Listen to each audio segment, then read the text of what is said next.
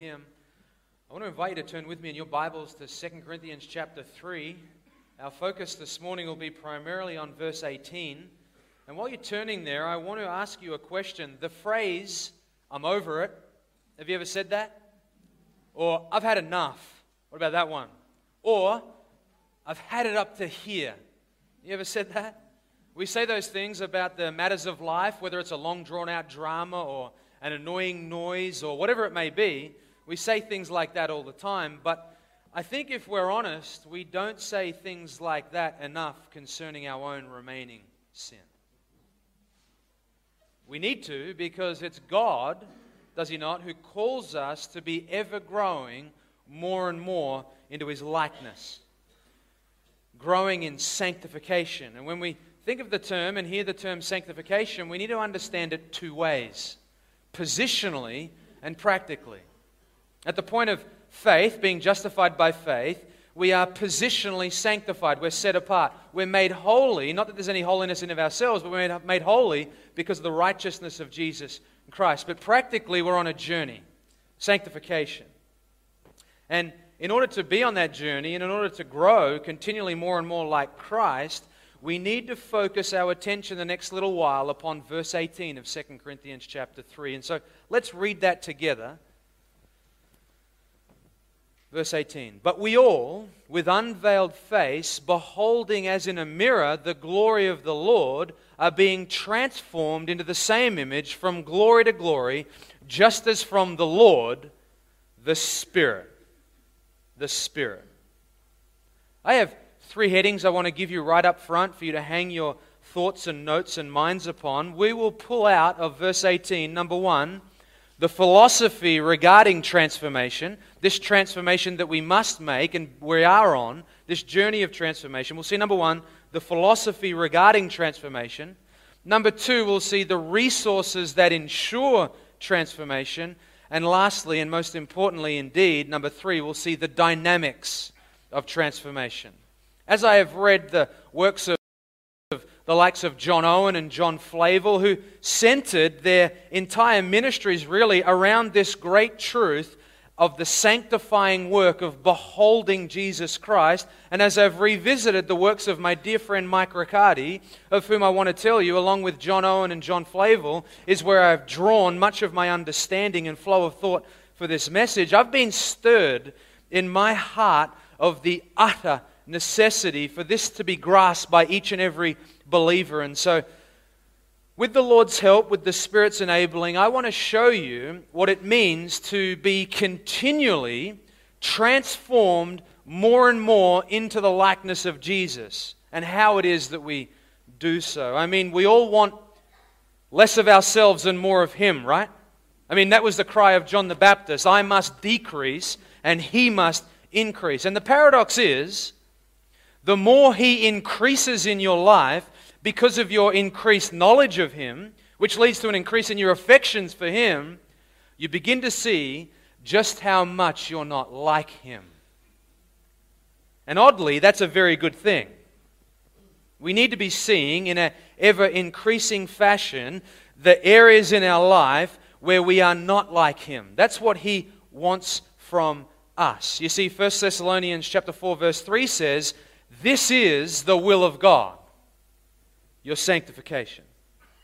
Now, I understand the whole idea of being sanctified, as we just read there in verse 18 of 2 Corinthians chapter 3, of being sanctified by beholding the glory of the Lord, can be very tricky and confusing upon first look and difficult to comprehend. So what I want to do, though feeble my attempt will be, is help to bridge the gap, connect the dots for you there, because it is so incredibly crucial that we do so. And so as we go along this morning, it will be my aim, with the Lord's help, the Spirit's enabling, to aid you and I in the appropriation of this truth. That is, the grasping of this truth, that we might live it out. And so let's begin by looking at the first of three headings I have for you. Number one, the philosophy regarding transformation. Note in the very middle of verse 18 there, the word transformed. It's from where we get the word metamorphosize, like when a caterpillar comes out of a cocoon, a butterfly, right? And as we consider the philosophy of being transformed into the likeness of Jesus, we need to ask ourselves a question. Where does this ongoing transformation take place? First, I want you to understand, it does not take place on the outside. Having grey hair and wrinkles, being follically challenged like I am, does not equate to Christ's likeness. Instead, what the transformation of in verse 18 is speaking about is the inward change in the heart. Look ahead to verse 16 of chapter 4 for a moment. Paul says, therefore we do not lose heart, but though our outer man is decaying, grey hair, follically challenged, whatever it may be for you, wrinkles, he says, yet our inner man is being renewed day by day.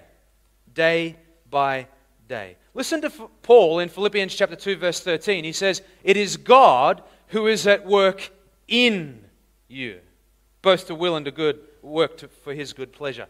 And again, listen to Paul in Romans chapter 12 verse 2. Be transformed by the renewal of your mind, the inside. So as we think about our progressive transformation into Christ's likeness, we need to understand that our progression in holiness is not solely about bringing our external behaviors into conformity with a type of external standard that we've created. An example. We shouldn't think that the aim of the Christian life and growth in Christ's likeness, our sanctification, our transformation, comes down to more church attendance, more service in the church, sharp dress and a Bible tucked under your arm, accompanied by pleasant speech and a midweek Bible study and prayer before bed. Now for certain, when we're born again by the Spirit of God, born from above, and when we are continually transformed on the inside, our external behavior will certainly change. But understand this, that is the fruit of the internal transformation taking place in our lives, not the other way around.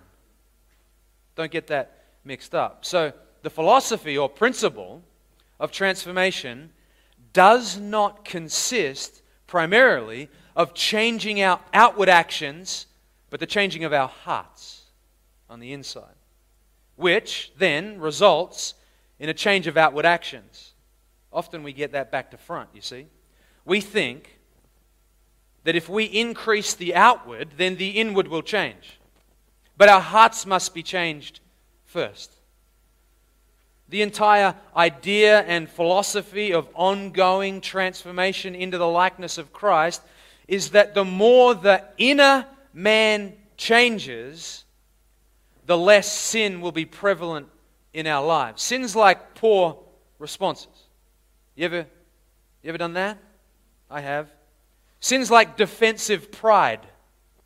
You ever been found wanting in there? I have. Sin's like bitterness and selfishness and the like. And so first, transformation is on the inside. Second, another important thing to consider and understand in this principle of interpretation, transformation rather, into greater holiness, is second, the fact that transformation is predominantly God's work in us. Think again upon Philippians 2:13. It says, it is God who is at work in you. God.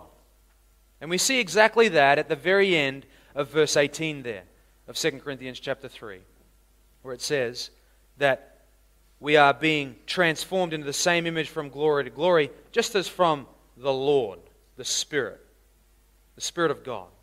We see there from the end of verse 18 that it is the Holy Spirit, the third member of the Trinity, who is co-equal and co-eternal with God the Father and God the Son. It is He who brings about this transformation in our lives. It is by the Spirit who brings about this going from one level of glory to the next, one level of Christ-likeness to the next. In fact, 1 Peter chapter 4 verse 14 refers to as God the Spirit as the Spirit of glory. Romans chapter 1 verse 4 calls the Holy Spirit the Spirit of holiness. So, with the Spirit of God so involved in the work of transforming us more and more into the likeness of Christ, we must also think of transformation not only as something done inside of us, but also as a supernatural work done to us by God. Because when you think of the results of the work of the Holy Spirit in the life of the believer, what comes to mind? That is, what is the fruit that He brings to bear in the life of a Christian? Love, joy, peace, patience, kindness, goodness, faithfulness, gentleness, and self-control, right? So, we are progressively transformed because of the internal change taking place in our hearts by the work of the Spirit. That is the philosophy of transformation. But how? What about the how of transformation? How do we actually grow in holiness? How do we go from one level to another? Well, that's where we pick up the second heading this morning. Number 2, the resources that ensure transformation. Now, each of these resources really are what makes up what is known as the available means of grace. We've seen at the end of verse 18 and just heard that this process of transformation comes from the Spirit of God. But we need to understand that our growth isn't simply just let go and let God, right? Instead, as has been well said, we need to put ourselves in the Holy Spirit's way. That's what we need to do in order for this ongoing and so very essential transformation to take place in our life. We need to be making use of all the available means of grace that are afforded to us by the Spirit of God, and we need to get ourselves in His way. The next part that I'm about to mention is so very important because it introduces for us the first of 5 resources we need to utilize in order to be progressively transformed. You see, in Ephesians chapter 5, verse 18, we're called to live a Spirit-filled life. And we see in the verses that follow, in verses 19 to 20, the results of a Spirit-filled life. You know those. Speak to one another in psalms and hymns and spiritual songs, singing and making melody with your heart to the Lord, always giving thanks for all things. And then in Colossians 3:16, we're called there to live a Word-filled life. And we see there too, the results of a Word-filled life are to teach and admonish one another with psalms and hymns and spiritual songs, singing with thankfulness in your hearts to God. So what does that tell us? That tells us that in order to live a Spirit-filled life and to get ourselves in the Spirit's way, as it were, we need to live a Word-filled life. And so the first resource that's afforded to us as believers that ensures ongoing transformation is the Scripture. Jesus said in John chapter 17, verse 17, sanctify them, that is, bring about transformation in them by the truth. What did He say? Your word is truth. 1 Peter chapter 2, verse 2 says, long for the pure milk of the word, so that by it you may grow. That's the first resource. The second resource that ensures continual transformation into Christ-likeness is prayer. Prayer. You see, we must ask God for the wisdom we need to navigate away from that which displeases Him to drive toward the things that please Him. We need wisdom. We're often overwhelmed with temptation, flooded with despair as we face a plethora of trials, both of which can give birth to sin in our lives due to our sinful responses. But when we pray, we find, according to Hebrews chapter 4, verse 16, what do we find? Mercy and grace. When? In the time of need. That's the second resource. Third, a resource often neglected in our very individualistic, very self-reliant culture is third, fellowship. Fellowship. Biblical fellowship. Biblical fellowship where we have the courage to encourage one another to greater and greater holiness in our lives. Fellowship both corporately, like we're doing right now on the Lord's Day, and fellowship in small groups during the week and in the coffee shop and as we go about the place. That is a great means of transformation into Christ's likeness. Where you have an attitude of, speak into my life. and where you have an attitude matched with humility and great wisdom, allow me to speak into yours. We hinder our love for Christ, our love for others, our sanctification by a lack of biblical fellowship. Hebrews chapter 10, verse 24 and 25 calls us to consider how to stimulate one another to love and good deeds, not forsaking our own assembling together, as is the habit of some, but encouraging one another all the more as you see the day drawing near. So, now, something to point out is the point of that passage is not primarily about wagging the finger at those who don't attend church. The point of that passage is to urge those in the church to stir up those in the church to greater and greater likeness to Christ. We're made holy when we fellowship with holy people.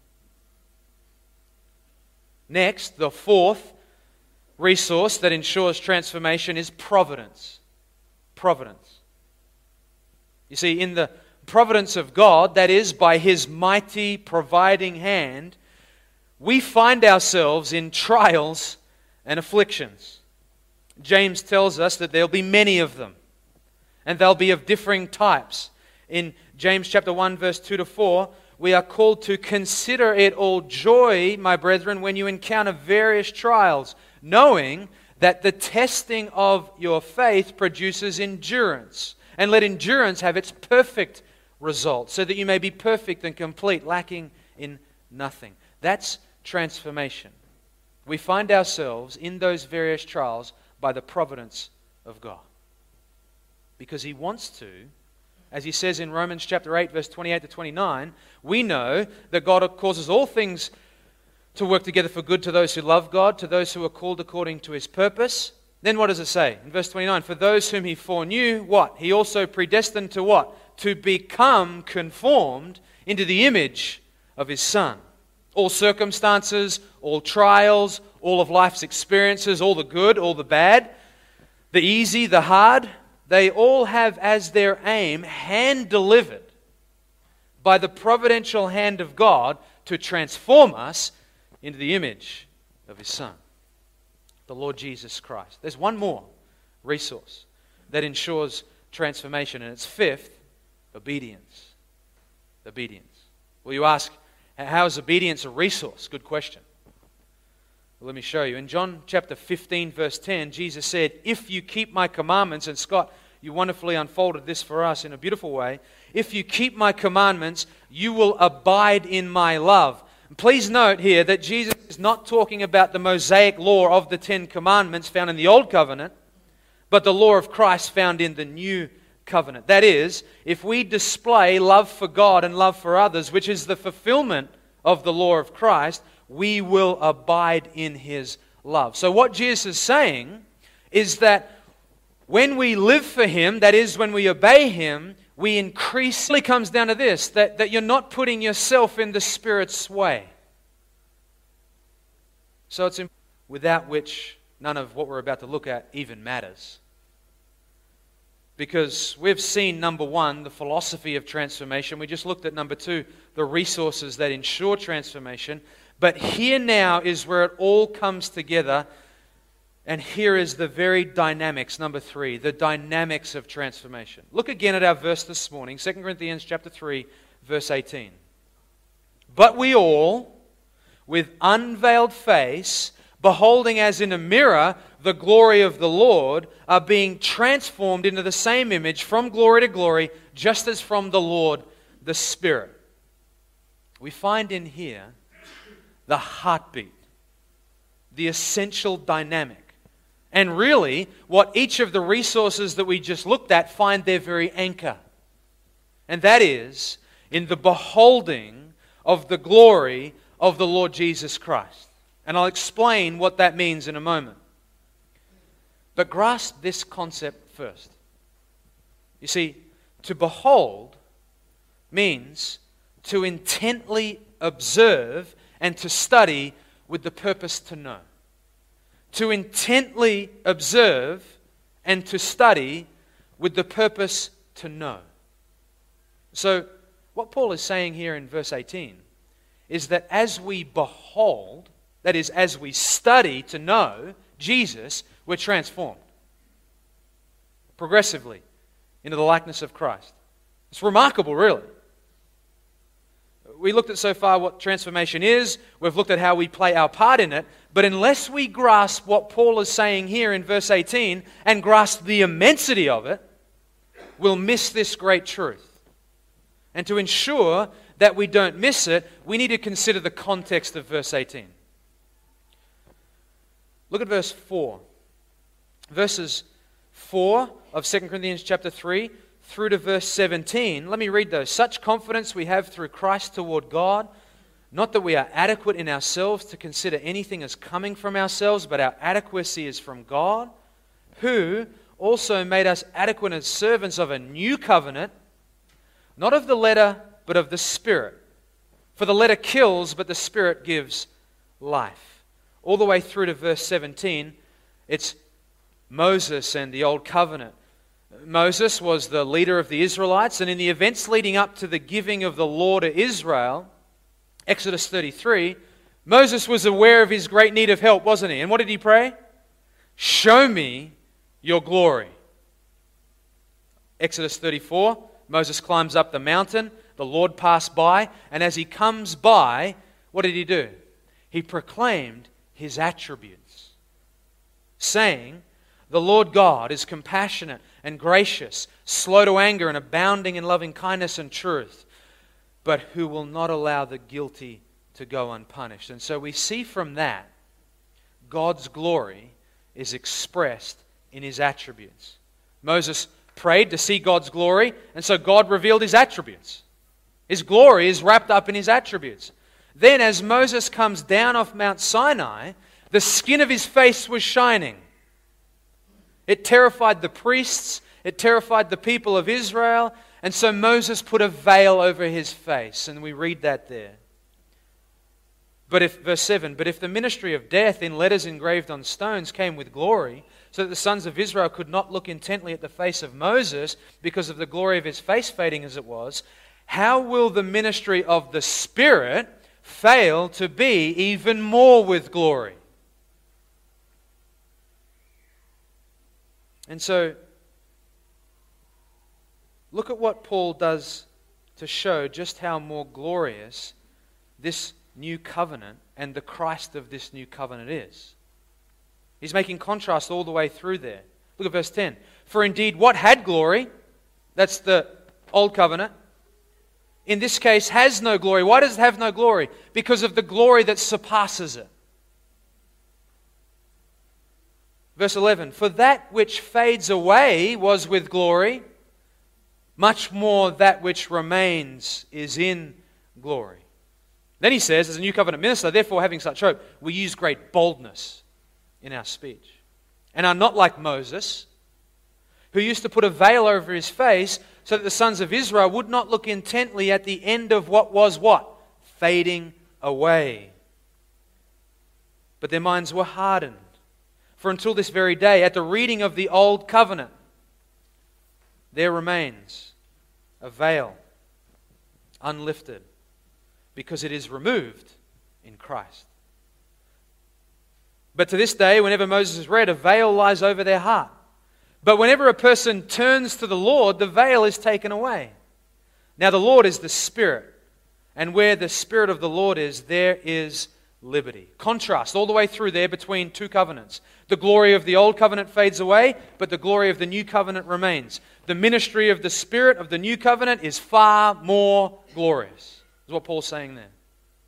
Paul is saying that the glory that was expressed outwardly in the face of Moses is in contrast with the glory that is expressed inside the heart of man when the believer, with unveiled face, looks upon Christ. You see, the crucial dynamic of sanctification is to look upon Christ. To look upon Christ. No wonder the author of Hebrews tells us to fix our eyes upon Jesus, because we see in Him all the glory of God on display. When Peter, James, and John were eyewitnesses of the transfiguration up on the mountain. John went on to write of that very thing in John chapter 1 verse 14, and the Word became flesh and dwelt among us, and we saw His glory. Glory as of the only begotten from the Father, full of grace and truth. Simply put, in the beholding is the transforming.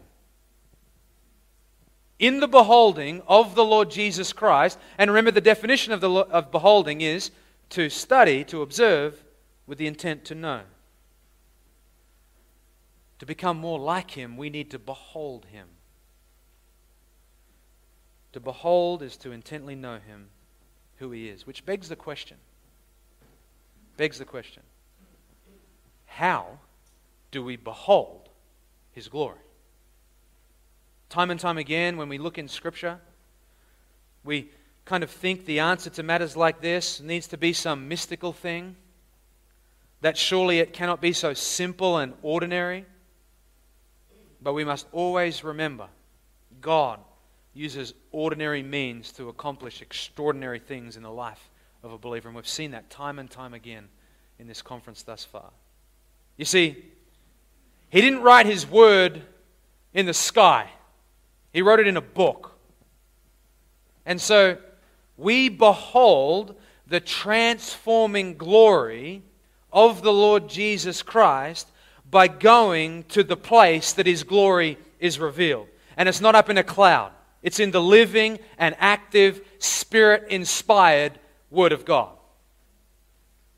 Because what happens when we come Spirit-filled, obedient, in fellowship with believers, in prayer, is that we then read Scripture with all our spiritual faculties engaged. And we then grow in our knowledge of who Jesus is.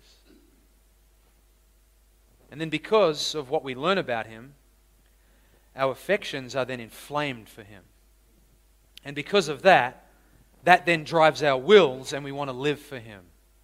Knowledge, affections, will. You see, in all our strivings in the Christian life, the beholding of the glory of Jesus Christ is the very epicenter to every resource and every means afforded to us as the people of God. There is no greater place on earth in this new covenant age where the glory of the Lord, of Jesus Christ, is beheld than the Word of God. Even as we pray, we're drawn to praise His beauty and attributes which are revealed to us in the Scripture. Even as we meditate upon Him, we meditate upon what has been given to us and revealed to us in the Scripture. Even when we fellowship with other believers who themselves are being transformed from one level of glory to another, we are then transformed ourselves because we see Christ in them. And why do we see Christ in them? Because we see Christ in the Scripture.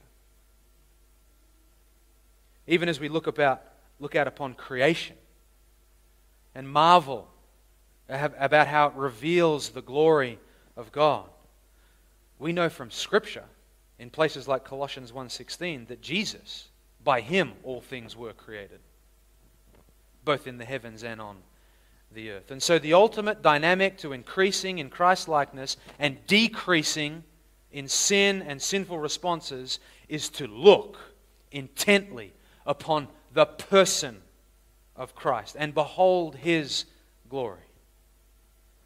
In the place His glory is beheld, the Word of God, the Spirit-inspired Word of God. We've got to take this dynamic, grasp the importance of this dynamic, grasp the immensity of it, run with it, value it, prioritize it. Paul said in Philippians chapter 3, verse 7 to 8, whatever things were gain to me, those things I have counted as loss for the sake of Christ. More than that, I count all things to be lost in view of what? In view of the surpassing value of knowing Christ Jesus my Lord, from whom I have suffered the loss of all things and count them as rubbish. Why? So that I might gain Christ. As we gaze intently upon Him, we become more and more like Him. Listen to what John Owen wrote. John Owen said this, quote, "Let us live in the constant contemplation of the glory of Christ. And when you do that," Owen says, "virtue will proceed from Him to repair all our decays, to renew a right spirit within us, and to cause us to abound in all duties of obedience."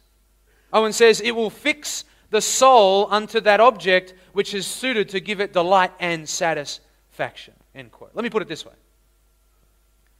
As you bury your face in the Word of God, asking the Lord by His Holy Spirit to reveal truth to you, you will be face to face with Jesus Christ.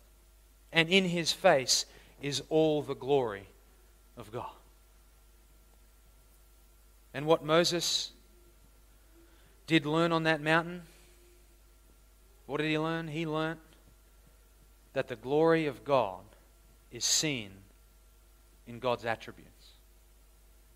And so by studying the riches of Christ, the person of Christ, by studying His pre-incarnation where He was with the Father in eternity past, by studying His incarnation where He took on human flesh, by studying His teachings where He teaches truths so immense that your heart literally bursts within you, by studying His miracles where He validates who He was and gives a glimpse of the kingdom to come, by studying His arrests and His trials where He had every right to demand His own rights but He didn't do so, by studying His active obedience, which is where our righteousness comes from, by studying His death and atonement where He died a death where we could never die and He paid a price that you and I could never pay, by studying His resurrection and His ascension, His ministry as the glorified Christ, where He intercedes for us, His role at the judgment seat, His second coming, His millennial reign, His great white throne judgment, His role in all of eternity in the new heavens and earth where we will be just like Him because we'll see Him fully, finally, face to face. You see, as you look intently at all of that and you study Christ, your affections for Him will be taken to new heights, and your transformation into His image will be taken from one level to the next. And He will increase, and ourselves and our sinful responses will decrease. The cry will still be the same. I'm over it. I've had it up to here.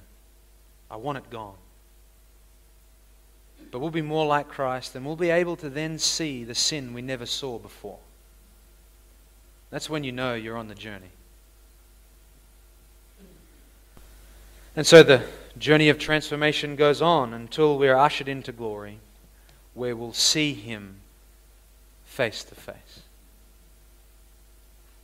But until then, look down at 2 Corinthians chapter 4, verse 6.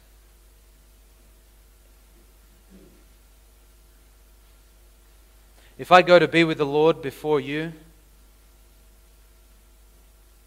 I want this written on my gravestone. 2 Corinthians chapter 4, verse 6. For God, who said, light shall shine out of darkness, is the one who has shone in our hearts to give the light of the knowledge of the glory of God in the face of Christ. You and I see the wonderful things and have the ability now to behold the glory of Christ because God turned the lights on. He turned them on. Praise the Lord. We've looked at the philosophy of transformation. We looked at the resources, and there's the dynamic. Behold the glory of Christ. Let's pray. Father, we come before you and say thank you for the immense privilege it is.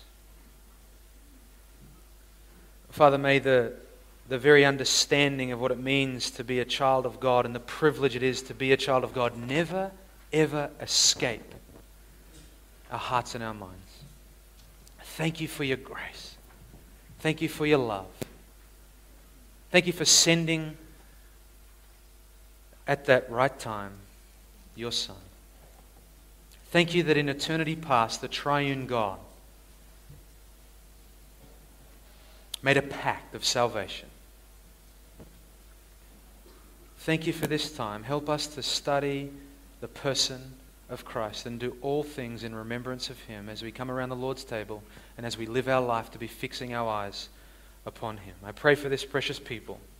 I pray, Father, that we would all, with unveiled face, behold in a mirror the glory of the Lord, and as a result, to your glory, be transformed from one level of glory to the next by the Spirit. We give you thanks in Christ's name. Amen.